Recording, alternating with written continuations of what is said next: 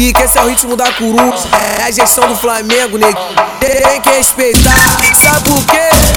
Hoje tá tudo lazer, morador fica à vontade, as crianças tá brincando. Tem churrascada na laje, mais tarde vai rolar baile. Nosso bloco cai pra dentro, tá tudo dor na coruja. Essa é a tropa do Flamengo, tá tudo dor na coruja. Essa é a tropa do Flamengo, de ponta a ponta, de beco em beco. Tá tudo sendo palmeado, se brotar no lago de reflexo no cabelo e de Nike Max. Oi, combinando com a R, com a sigla de chefe.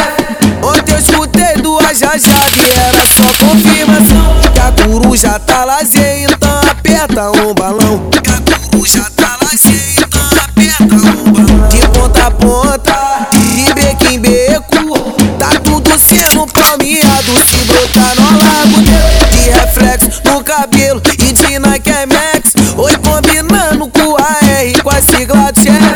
Ontem eu escutei duas jajadas e era só confirmação que a coruja tá lazer, então aperta um balão. Que a coruja tá lazer, então aperta um balão. Que a coruja tá lazer, então aperta um balão.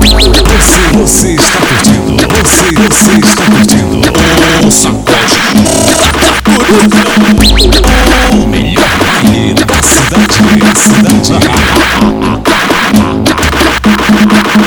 Valeu, DJ Dejota, tá tipo faixa de Gaza, explodindo tudo que toca, né, moleque?